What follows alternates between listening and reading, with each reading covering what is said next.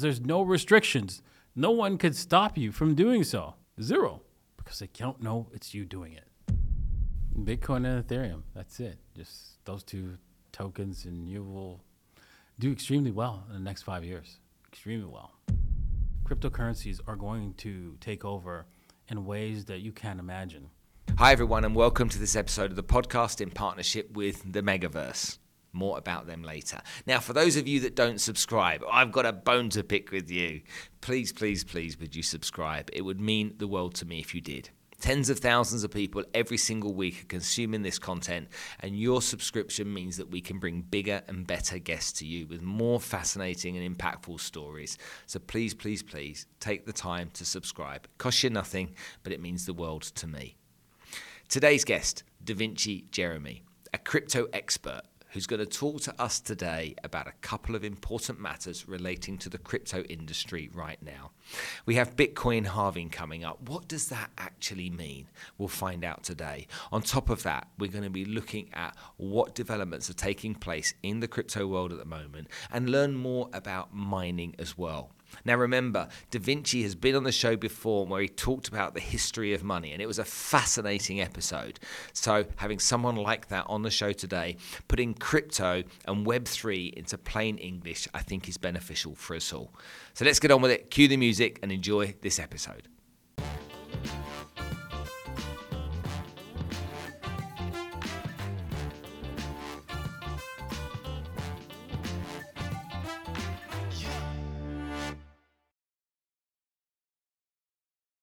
Megaverse, the digital frontier of tomorrow. Megaverse stands at the cutting-edge intersection of technology and imagination. It's a virtual realm where the limitless expanse of the digital universe unfolds, offering users unparalleled experiences and interactions. With its advanced metaverse platform, users can craft unique avatars, forge connections, and even establish their own digital estates. It's more than just virtual reality. Megaverse is an expansive digital civilization teeming with opportunities for both individuals and brands. From immersive concerts to revolutionary retail experiences, Megaverse is redefining the way we engage with the digital world. As we stand on the brink of a new era where the lines between our physical reality and the digital realm blur, Megaverse is poised to lead the charge in this brave new world. Dive in and discover a universe without bounds. This really is the future. The man is in the house again. Thank you very much for coming back on the show. Thanks for having me. Great to be Every here. time I talk to you and learn from you, I have real key takeaways from that information, and I think it's very easy to kind of pigeonhole you into this kind of Mr. Crypto, Mr. Bitcoin type of cat place, meme coins, all this kind of stuff. But you to me are just so much more, and you have so much more value. And listeners and viewers of the podcast have come back to me time and again and said, when he was on the show last time and he talked about X, it really resonated with me. So what I'm going to do today, for the benefit of everyone that loves your content, is try and get you to give us some more pearls of wisdom from your many years of knowing many subjects. All right, thank you. Thanks, I will. Okay, so Do my let's give it a go and crack onto it. Okay, so we talked about the history of money in the past. Mm-hmm. Okay, and there's a fascinating story to understand the history of money. Yes, it is. We really do benefit from knowing how it all came about and what it all actually means. Mm-hmm. Now, we just over the course of the last few days have just gone through the S&P breaking records again, and it's an all-time high recently, led primarily by tech-related businesses. Nvidia being, one of the big boys out there as we see, and we saw just recently Microsoft overtook Apple as the world's largest company. And so for your standard everyday investor, that's good news, interesting stuff and positive, and where should I put my portfolio going forward, and how should I break it up between small cap, large cap, or whatever it may be. I've got my 401k, I've got my IRA, I've got this money out there, how do I allocate it? And there's many economic commentaries around that. But then, in the last week, we've seen the approval of Bitcoin ETFs. Mm-hmm. And people have gone, does that mean Bitcoin is now mainstream? Or am I missing a trick? So tell me what your take on it is. Well, I mean, it's gotten into Wall Street, and so the institutional players, they can now invest in Bitcoin on the spot market because according to the rules that they have, right, because they could not invest directly in commodities. That's why the United States government decided to call Bitcoin a commodity, so they avoid too much money going into Bitcoin. If it was named as a currency, then that would be totally different. Right? They can easily move their wealth into a currency if it was named that. So that's why they purposely said, yeah, it's a commodity. And so now with the ETF, it makes it easier for institutional players to join the fun. And they're here to join the fun because they don't want to miss out on this next bull run. I was kind of shocked that the government allowed the ETF before the bull run, but I forgot how greedy BlackRock and all those different companies are. They want to get paid just as much as we do. So yeah, they want to see this bull run, and they can't participate in a major way without this ETF. So to give some scale on this, when institutional investors get involved in Bitcoin ETF, what percentage of Bitcoin holdings will be institutional vis-a-vis the retail investors? Well, I don't know for sure. It will all be dependent on, people deciding to, hey, you know what, I want to have a specific percentage, and that all depends on each individual person. If you understand what Bitcoin is, you're probably going to go crazy like Michael Saylor and go 100%, probably even go into debt into it if you really, truly understand what it is. A lot of people who get into Bitcoin and really understand what it is, they go from a 10% allocation in savings to a 50% of all their income or more in savings into Bitcoin. There's actually a meme of a rich person, an image of a rich person, an image of a poor person, and an image of a Bitcoiner and the Bitcoiner, all he's got is a robe and a rope that costs $1, and a robe that costs $1, and a wraith that costs 50 cents. And that's it, because he knows that in the future, this is going to be money. And so he's going to delay his gratification of, I'm buying stuff into the future, because he knows that he will be able to get whatever he wants and more into the future. You can't do that with dollars. You can't do that with, for example, stocks or corporate bonds. And why is it? What's the difference between? You're thinking, what's the difference? Because I can if I invest in a stock, right? I know that the company is going to work, produce wealth, and give me a dividend and all that kind of stuff. But Bitcoin, I can't get a dividend from Bitcoin. It doesn't make any sense from a standard investment point of view, and I agree. But it is not a standard investment. It's like somebody inventing, the transporter or I don't know, a machine that produces food instantly, right? I mean, it's something that's amazing that will definitely do well in the future. But it's always has to do when somebody invents something, it always has to deal with the company. Is the company going to do well as well? Because is there proper management? Whilst with Bitcoin, there is no proper management. There's no management at all. It's just a mathematical formula. That's the key, buddy. That's the key. It's a mathematical formula. So you don't have to worry about a person. You have to worry about the math. And if you understand that the math is absolute and fixed, you're like, yeah, that's like gravity. It's like gravitational constant. It's not going anywhere. You're like, so you know that it just takes people to understand that. But I think on the whole, people are sheep, and they'll follow.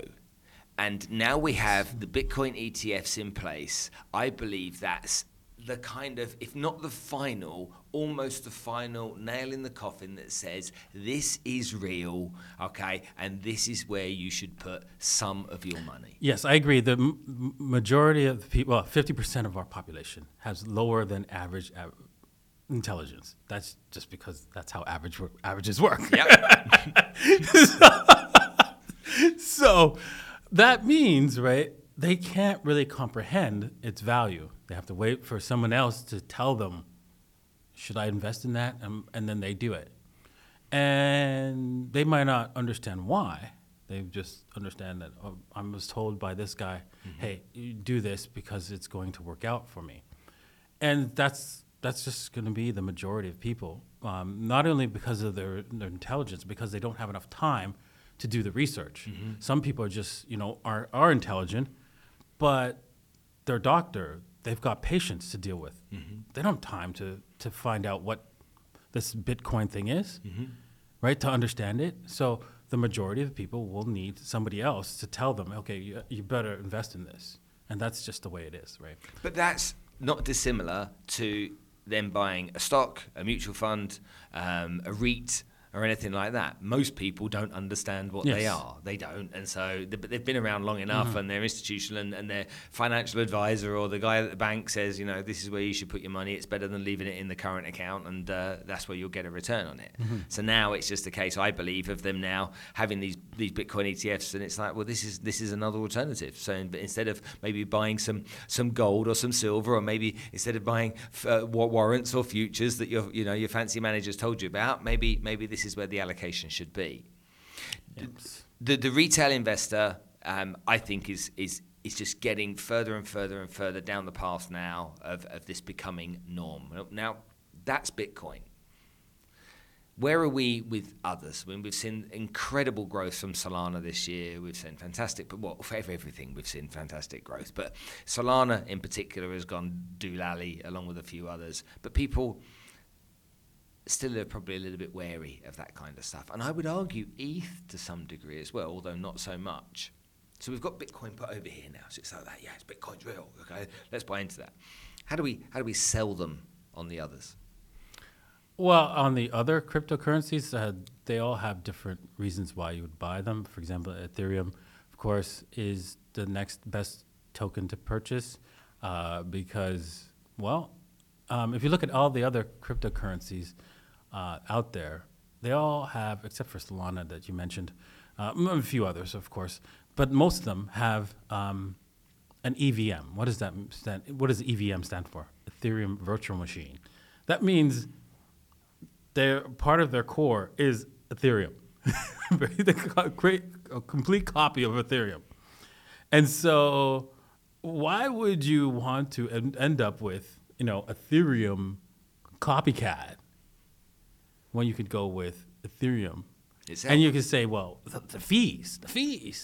Yeah, well, that's why there's second layer, Ethereum second layers, such as Shibarium as an example, right? Which I tried to throw out there, like, hey, buy some Shiba because it's going to go up because the second layers that are been developed, right? Arbitrum is one of them. They're all going to pump in this next bull run because this is the next big thing is second layers. The first layers, such as Cardano, Solana, all that. Even Solana is saying, well, now that they've upgraded Ethereum, I think we can be a second layer of Ethereum too. So they see the writing on the wall. Right? Interesting. So yes, with the interesting thing about a second layer being a second layer on Ethereum is that you could have your own token be the main token, not Ethereum.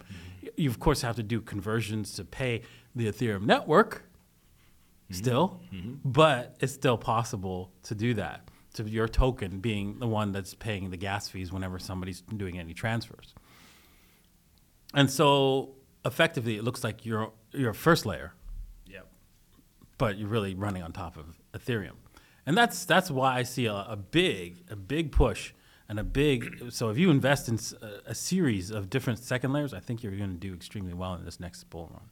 Let's talk about bull runs then. So we know what they are traditionally, unless you go to Pamplona and you are chased actually by the bulls, but we know what a bull run is. We've seen Bitcoin go up to 46,000 and then come back a little bit from there over the course of the last week as we're filming today. What's the date today? 22nd. So we've seen that come back. I've been told that Bitcoin halving is going to have a bit of an impact on the price in the short term, and then the bull run will go towards the end of this quarter. It's stuff that I've heard on the grapevine, and these are all just opinions, and so none of next year. It's probably sometime in the end of next year. It's the last quarter of next year is where it's going to end. Where it's going to end, the last quarter of next year. So we're talking about Q4 25. Yes. Okay. What does Bitcoin halving actually mean and do? Well, Bitcoin is a mathematical algorithm, like I explained earlier on. And part of its mathematical algorithm is that it creates crypto coins, right, called Bitcoins, that you can mine into existence. And the mining process, what it does is it allows the distribution of the token into society. So, for example, the developer decided, okay, well, I'm going to make this like gold, where the people who first see the value of it, they'll get the most. And the people who see the value at the end will get the least. And in order to, because as the mining continues to improve, right, because people will start to mine with more and more sophisticated equipment, they'll get less and less, just like in gold, right? We use sophisticated equipment to mine gold. Yeah, you can still pan with gold for gold, right? Yeah. But you won't get much, right? But you still to do it. You can still do that with the Bitcoin network today. You can actually, purchase some equipment and start mining on your own and get small amounts of Bitcoin. And the reason why he developed it that way is because he wanted people to get Bitcoin on a scheduled basis, on a fixed schedule basis, reducing until zero. And then after that, the fees are what the miners will be getting. So, for example, they basically find the next block, for which they store all the different transactions inside that block, ensuring that the transactions are permanently stored on the record on the database, which is called basically a ledger. Yeah. And that prevents anyone from making any changes because of that mining process. And he reduced the supply every 4 years by half how much that was going to come out every 4 years. So he started with 50, right? So every 10 minutes, 50 Bitcoins were produced. Then 4 years later, 25. 4 years later, 12.5. Then another 4 years is 6. Currently, it's at 6.25, right? So it gets reduced every 4 years until zero. And that's the way, that reward is only for you who are a miner who works and finds a block, stores all the transactions, and ensures that no one can change the transactions. That's the critical part of Bitcoin and what makes it so strong. Because it's that mathematical algorithm and mixed in with the game theory that no one's going to build up a bunch of mining equipment, start mining, and try to destroy the system by creating a double spend. Because let's just say you had 50% of the equipment. The most you can do is double spend. That's it, right? You could try to trick somebody into giving them, I'm going to give you, 1,000 Bitcoin, and then you're going to give me something in return, and then I return that, take that 1,000 Bitcoin back. That's all you can do if you have more than 51% of the mining supply. Big deal. You can, as a person who's if you find that out, somebody's getting 51%, all you have to do is say, I'm going to wait until not 6 confirmations, but 10. So 10 blocks. So more than every 10 minutes, there's a block. So you could just wait 100 minutes or 90 minutes, and then that guarantees that transaction is stored in the database permanently if someone happens to have 51%. And there's a solution to your problem if someone has 51%. So when you see that, when you understand that, okay, even in the game theory where you get more than 51%, you still don't have anything, really. You're like, oh, this is going to work. This is going to work in every single case. And even if someone decides, you know what, I don't like the rules, I'm going to create my own, that's great. There it is right there. There's your own cryptocurrency, Ethereum. Right? Bitcoin Cash. Yeah, you can do that. But will people want to use it? That's the problem, right? You can fork Bitcoin all you want, You could say, no, I'm going to have Bitcoin with not 21 million, but 42 million. That's fine, but that's a separate Bitcoin. Yeah. Everybody could stay on that the real Bitcoin. You could create your own. Yeah. And in fact, with a fork, what you've done is now everybody has Bitcoin on your fork and on the real Bitcoin, and they can sell your Bitcoins and buy the real ones. So it's a useless gesture. Fascinating. So that man that sat there with $100,000 right now saying, I'm going to buy Bitcoin. This is what I'm going to do. I'm going to wait though, because I'm going to wait for the halving to take place, and then I'm going to invest then, because that's what I think is the best thing to do. Is he being naive in that assumption? Being naive and sorry, what was the question again? So the guy that sat there with his $100,000 and it's ready to go for Bitcoin, he's got his money on his trading account and he's ready to buy, but he just wants to wait for the Bitcoin halving to take place, and then he's going to buy because he thinks it's going to go down before the halving takes place. What advice would you give that guy? Yeah, I think that's probably sound advice, but because Bitcoin generally goes down on the halving, because you buy the rumor and sell the news, right? Mm-hmm. Or you buy the lead up to that fact, right? So, for example, that's what I did. I shorted Bitcoin in the lead up to the ETF, shorted heavily, because I knew that people would think that, hey, you know what? Now that the ETF's here, Bitcoin's going to the moon. No, it doesn't work that way. So never works that way. No, exactly. On the day I was waiting, and I hit the right short. The 61.8 from the if you use Fibonacci sequences, and it was right on the money. And when you look at what's happening at the moment, and you see people getting excited about what's coming, my fear with lots of people, particularly younger, more aggressive people, is that they leverage too much and get themselves into a dangerous position. Yes, that happens because people see the value and then they think that they can, I'll just go into debt and then it'll be higher and then I'll pay it off later. That could happen, and the opposite could happen. So make sure you can survive the opposite of that bet. So you should never make a bet that you can't survive from. And what do you think? Well, first of all, do you think Donald Trump's going to be the next president? Even if he is, it's not relevant. Nothing will change. Okay. Very little, right?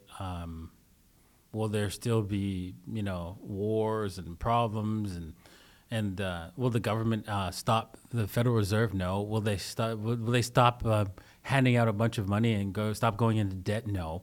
The whole system will continue functioning as is, whether President Trump is president or not, right? But when does the debt get to that point? I mean, it's outrageous in the United States at the moment. The debt is ridiculous. Yeah, it's not like he's going to do anything about it. No, he's not. But when does it get to a point where, because all that does to me is the more the debt comes, the more the quantitative easing takes place, the more that money's printed. It's just the more proof that you're getting that Bitcoin needs to be your solution for the future and not fiat money. And so when I consider that, it's just like every year the government has fought against cryptocurrencies, but yet it gives more compelling arguments by its own behavior as to why cryptocurrencies need to be used. Yeah, exactly. But governments don't have to worry about cryptocurrencies too much because most people will leave their cryptocurrencies on businesses such as leaving it on with BlackRock, with the ETF, leaving it on Binance, right? Leaving it on Coinbase. And once you do that, well, then if the government defaults, they can go, which is basically the U.S. dollar's collapsing, is effectively a default. They can basically say, hey, you know what, we're going to give you dollars for those Bitcoins or those cryptocurrencies because, hey, they're really volatile and dangerous. Don't want you to have that, right? Want you to have nice, safe U.S. dollars. And that's that, right? And then they have all the money they need, right? So it's not a problem for them. And what you gonna do? And if you don't think they wouldn't do that, just remember in 1933 they confiscated gold, and Americans couldn't hold gold up until 1975. So it is possible, and it is most likely probable. In fact, in most countries, like even Russia, Argentina, Venezuela, it's illegal to have dollars or to trade in dollars there.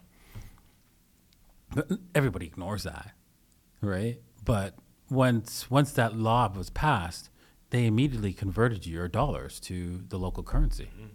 So what makes you think that's not going to happen in the United States? You must be dreaming. We saw El Salvador many years ago now. It's that old news, isn't it? You know, they moved to a cryptocurrency as their way of thinking. And then you see 100% inflation in Argentina at the moment. Sophia's from Argentina, so she's expressed the stress that goes with that. You see a new president come in, and he's going to save the day, you know, came on his white horse galloping in, and he's going to save the day for Argentina. But when you look at a country that is in such a financial mess like Argentina is, what really is the solution if it's not Bitcoin? Well, I mean, the solution is always radical change, and it's always very painful for most people because they've saved their wealth in the local currency, or they've saved it, even worse, in real estate. And real estate tends to get hurt a lot in a financial collapse of the currency. Only assets such as gold, silver, and assets that are used every day that have the real value. And so it's going to be a difficult process, but once you go through that and you have some sort of honest money, there's a big boom. There's always an economic boom, and history has shown that time and time again. If you use honest and fair money, there's a massive boom in the economy because people know what to expect. They know they can plan for the future. And if you can plan for the future, you work harder today so that you have a better future tomorrow. It's important you say that. You talk about real estate, you talk about the issue that sits with that. Let's dive into that a little bit while we're here. We obviously are in this wonderful city of Dubai, and every single day Arabian Business publishes yet more information about how many transactions took place and how many properties have been sold and the squillions and billions of money that's been invested in even more. And every other day there's a new property tower being launched here, there, and everywhere. You've seen it just like yes, I have. What does it make you feel? Top.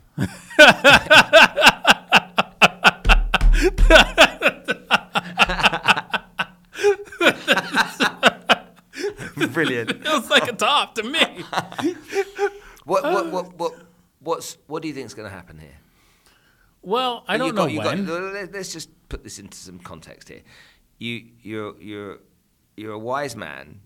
You've learned a lot. You understand the mechanics behind a lot of this kind of stuff. You clearly understand economics really well. We are in this place where every real estate broker in town is only telling you it's going to go up. Oh, yeah, I get that all the time. It's their job too.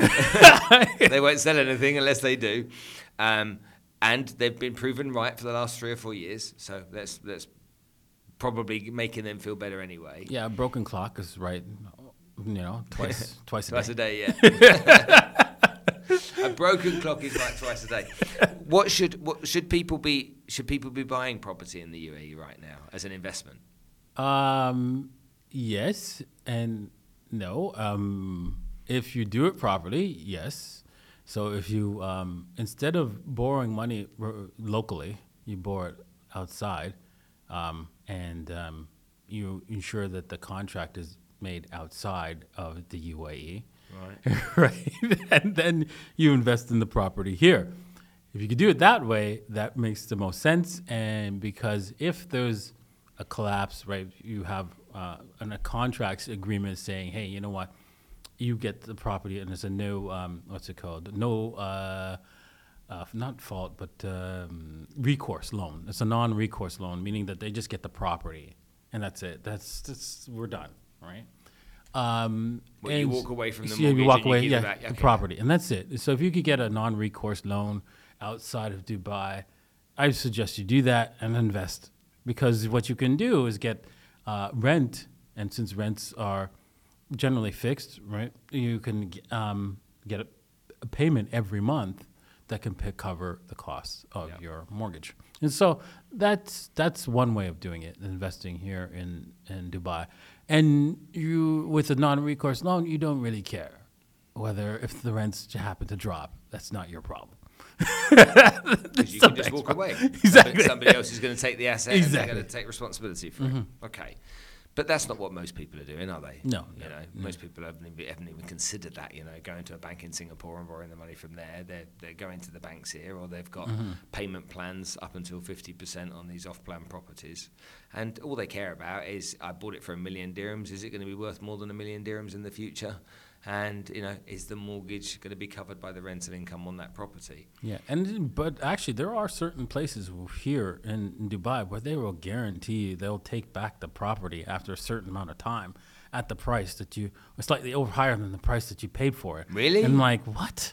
Yes, I've had. What, property development? Yes, exactly. Yes, that's how crazy it is. And I'm like, okay. I smell top. if they believe in their own bullshit.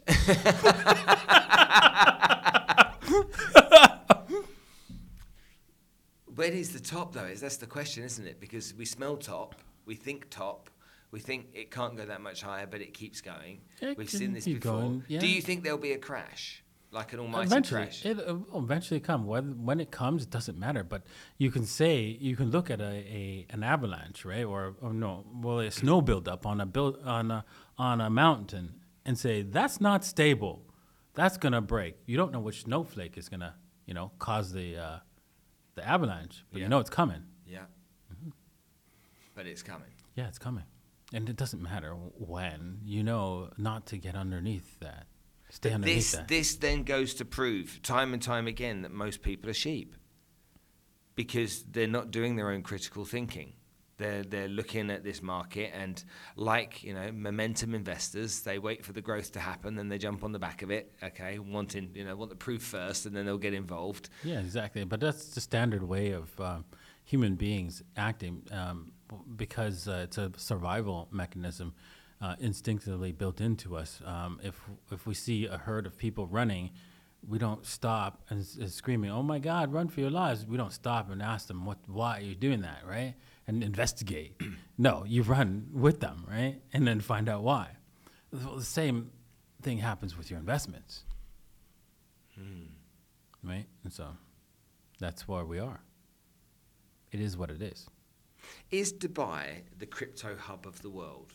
I would say yes. Dubai is the crypto hub of the world because of the tax incentive. Crypto is easy to move wealth around, and it's easy to move wealth around here in Dubai and in the UAE. And because of that, that attracts a lot of people with large amounts of wealth stored in crypto. In fact, it's easier for an American to come here, right, and live a good lifestyle without the IRS knowing, right, because they can move everything in cash, and they can have a small corporation, create a small corporation, right, not put it in their name, and that's paying for their lifestyle, and that explains away where the money's coming from. It's so easy to do these kind of things here in Dubai, and so that's why it attracts a lot of people. And from a Web3 point of view as well, do you believe that this is the center of the world from a Web3 perspective? I think the Web3 perspective means anybody can do it anywhere without having worry about the government. So they can build up their wealth using Web3, and the government not even know. And then, I'm super rich now, but if I let the government know, I'm going to be paying a lot of taxes. So what am I going to do? I got an idea. Just leave. It's funny. When I look at the amount of people that are here, that are talking, that are incubators, that are fostering great conversations around all things Web3 and crypto. I think we should explain what Web3 is. Okay. Go right? on. Because a lot of people will be like, huh, what are you guys talking about? Well, Web 3 is obviously the version from Web 2, which is Web 2, first off, just in case you don't know what Web 2 is the ability to log into a website and have it dynamically show you information like, Facebook or, Instagram. And those are Web 2 based applications. They have a central server where they dynamically show you what's going on their servers, basically. Web 3, there is no central server. Using a means of payment, you can actually store data, have contracts, agree on complex financial products, right, on a decentralized platform. Meaning no one could tell you, hey, you can't make that trade, you can't post that image, you can't do anything, you can't do that over here. No, you can do whatever. That's what Web3 is all about, allowing you to transact and do certain things that a Web 2 application would not let you do. And that also uses finance along with it because in order for the system to operate, there has to be some sort of financial incentive for it to keep operating. And the decentralized components are the nodes and so forth that are being paid to ensure that, hey, you get to operate in this beautiful garden of freedom. Right? And that's why there's a financial component to it. Yep. And that's what Web3 is. And you do so anonymously. So you create your own wallet, and the wallet's anonymous. There's no name. You don't put in your username. You don't put in your password. Right? You just create a wallet, and then you connect with that wallet to this Web3 world. When you look at Web3, there are so many different interesting applications that are being developed in there with various metaverses, megaverses, and this kind of stuff. We see gaming and crypto gaming as being a really interesting area. We saw Stake.com a few years ago come out, and they've had incredible numbers in terms of turnovers and revenue over the course of the last 4 years now.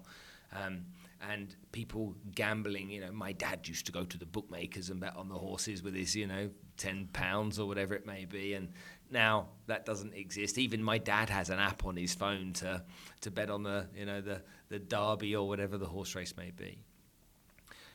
We see younger people gambling with crypto more so in numbers now than we see with people with fiat money. Exactly. That to me means that they believe that the risk associated with gambling is probably similar to the risk associated with trading short and long on meme coins, maybe. Yeah. Would you agree? Yes, I do. The reason why lottery tickets do so well is because everybody dreams about maybe hitting it big one day. And a lot of people who had 50% of the population has lower than average intelligence. Well, even larger percentage is in the poverty section, and so they're dreaming about that. They're dreaming about okay, I can just buy this ticket, and all of a sudden maybe one day I'll be rich, and we know that that's not going to be the case.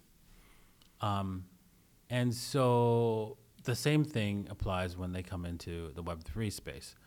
I can't tell you how many people ask me on my Instagram or Twitter, oh, can you just give me a credit, one token that will do well, right, that I'm going to make me rich? I just have $1,000 or $100, right? And they expect to put it in and, all of a sudden be a millionaire. And that belief, all right, fuels the gambling in crypto space, and it will never go away. It will just expand, and that's why people constantly ask me, when is Shiba Inu going to $1? And the answer's never. And even if it does, it won't. $1 won't be worth anything. Your $1 million of Shiba will be worthless, right? So yeah. So the point is, right, people will gamble in this space, and there's no stopping it. You have to accept it as the reality, and hopefully they learn that you can't do that, but that's fine. it will still be here. And the thing is, what I've noticed is that oracles are going to be coming into this space. What is an oracle? An oracle is, it checks to see what's actually going on in the real world and provides that information in the digital world. So, for example, you mentioned your father betting on the horse races. Well, there's going to be oracles to read the horse races and place the actual outputs of the horse race, who won, who lost, and everything, and place it on the blockchain. And so then you will be able to bet on the blockchain and it instantly know and pay you out based on what was the results from the oracle. And so that's coming. And everybody's going to be betting or doing whatever kind of finances, and whether it be lottery tickets or gambling on Web3, because there's no restrictions. No one could stop you from doing so. Zero. Because they don't know it's you doing it. It's very valuable information, that. Okay, as we start to get to the end of our chat, because I know you've got a limited time today. You've got the guy there. If there's three things that we were selling to get rich quick, there'd be three things that I would sell. Number one, if there was a tablet we could sell that could help everyone lose 12 kilos in 2 days, I think we'd make a lot of money. Exactly. You and I would have bought it. If there was... The other two things I think people want are, number one, get rich quick. So if you can become a millionaire overnight, which you get lots of messages around that. And the other one is significance. Everyone wants 1 million followers. It seems to be the kind of three things that are the most important things in people's life. It would be unfair of me to sit here knowing my audience and not ask you this question. So please forgive. And I know you probably don't want to answer it, but I'm going to ask it anyway. What should people be investing in? Okay. And let's say they're a buy and hold investor for the next 5 years. What should they be invested in? And keep it simple. Bitcoin and Ethereum. That's it. Just those two tokens, and you will do extremely well in the next 5 years. Extremely well. And that's buy Bitcoin, buy Ethereum, so with a part of your salary every month, or That's it, and forget about it. Just forget about it. Don't look at it. Don't go online. Don't check your account. Exactly. Trust me.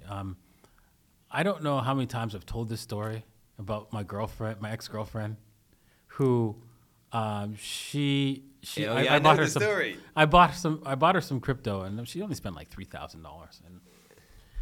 And then she calls me up like 7 years later and says, "Hey, Da Vinci, you know that crypto you bought me, and I don't have the passwords for it. Do you happen to have the password?" I'm like, "Bitch, you're a millionaire."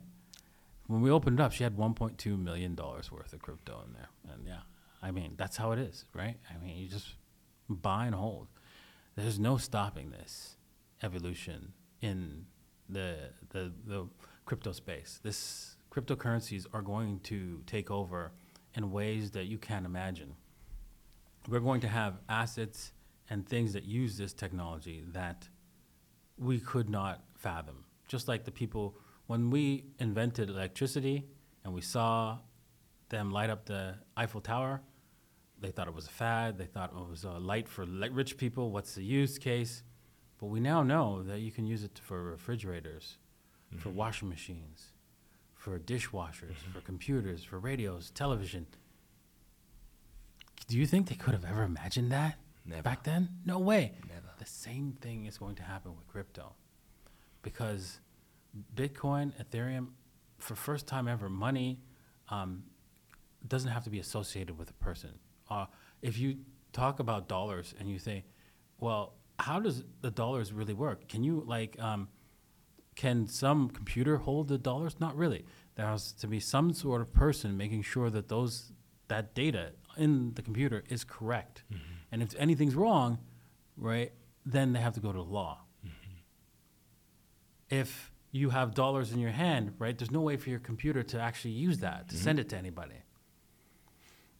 If you're talking about your credit card, well, your credit card is controlled by a central system. Yes, somebody can charge your credit card remotely as much as they want, but then you just have to call them up and they will reverse that charge. With crypto, it doesn't work that way. It's just a mathematical proof. It's absolute. And even a computer can manage it on its own. So it opens up a whole new world of possibilities where you can actually, in the future, have a machine that basically you buy and it goes and works for you. The fear around the last point of the last question I'm going to ask is really, who do I trust? Because we saw obviously Mr. Bankman-Fried and what happened there. We saw recently CZ with Binance and the issues around there. Where do we go to safely know? And I know we can use cold storage, that's absolutely fine, but when we're using a trading platform, how do we know we can trust these people? Exactly. It's really difficult because you could say, well, I'll just wait for everybody else to tell me what they're doing, and then I'll go do that. And you could have done that with FTX, and yeah, you lost everything because everybody was telling me FTX was safe. Mm-hmm. I didn't trust it, though. Did you not? No, Were you skeptical, yeah? Yeah, I was like, okay, seems a little off, but whatever. I didn't bother looking into it myself very closely. I should have. If I had, I probably would have saw the red flags. But I was just too busy. Honestly, I have to realize that I was too busy partying with everybody with all the big, with the last bull run. But I'm being a little bit more serious now and taking things more seriously and looking into things a little bit more deeply. And yeah.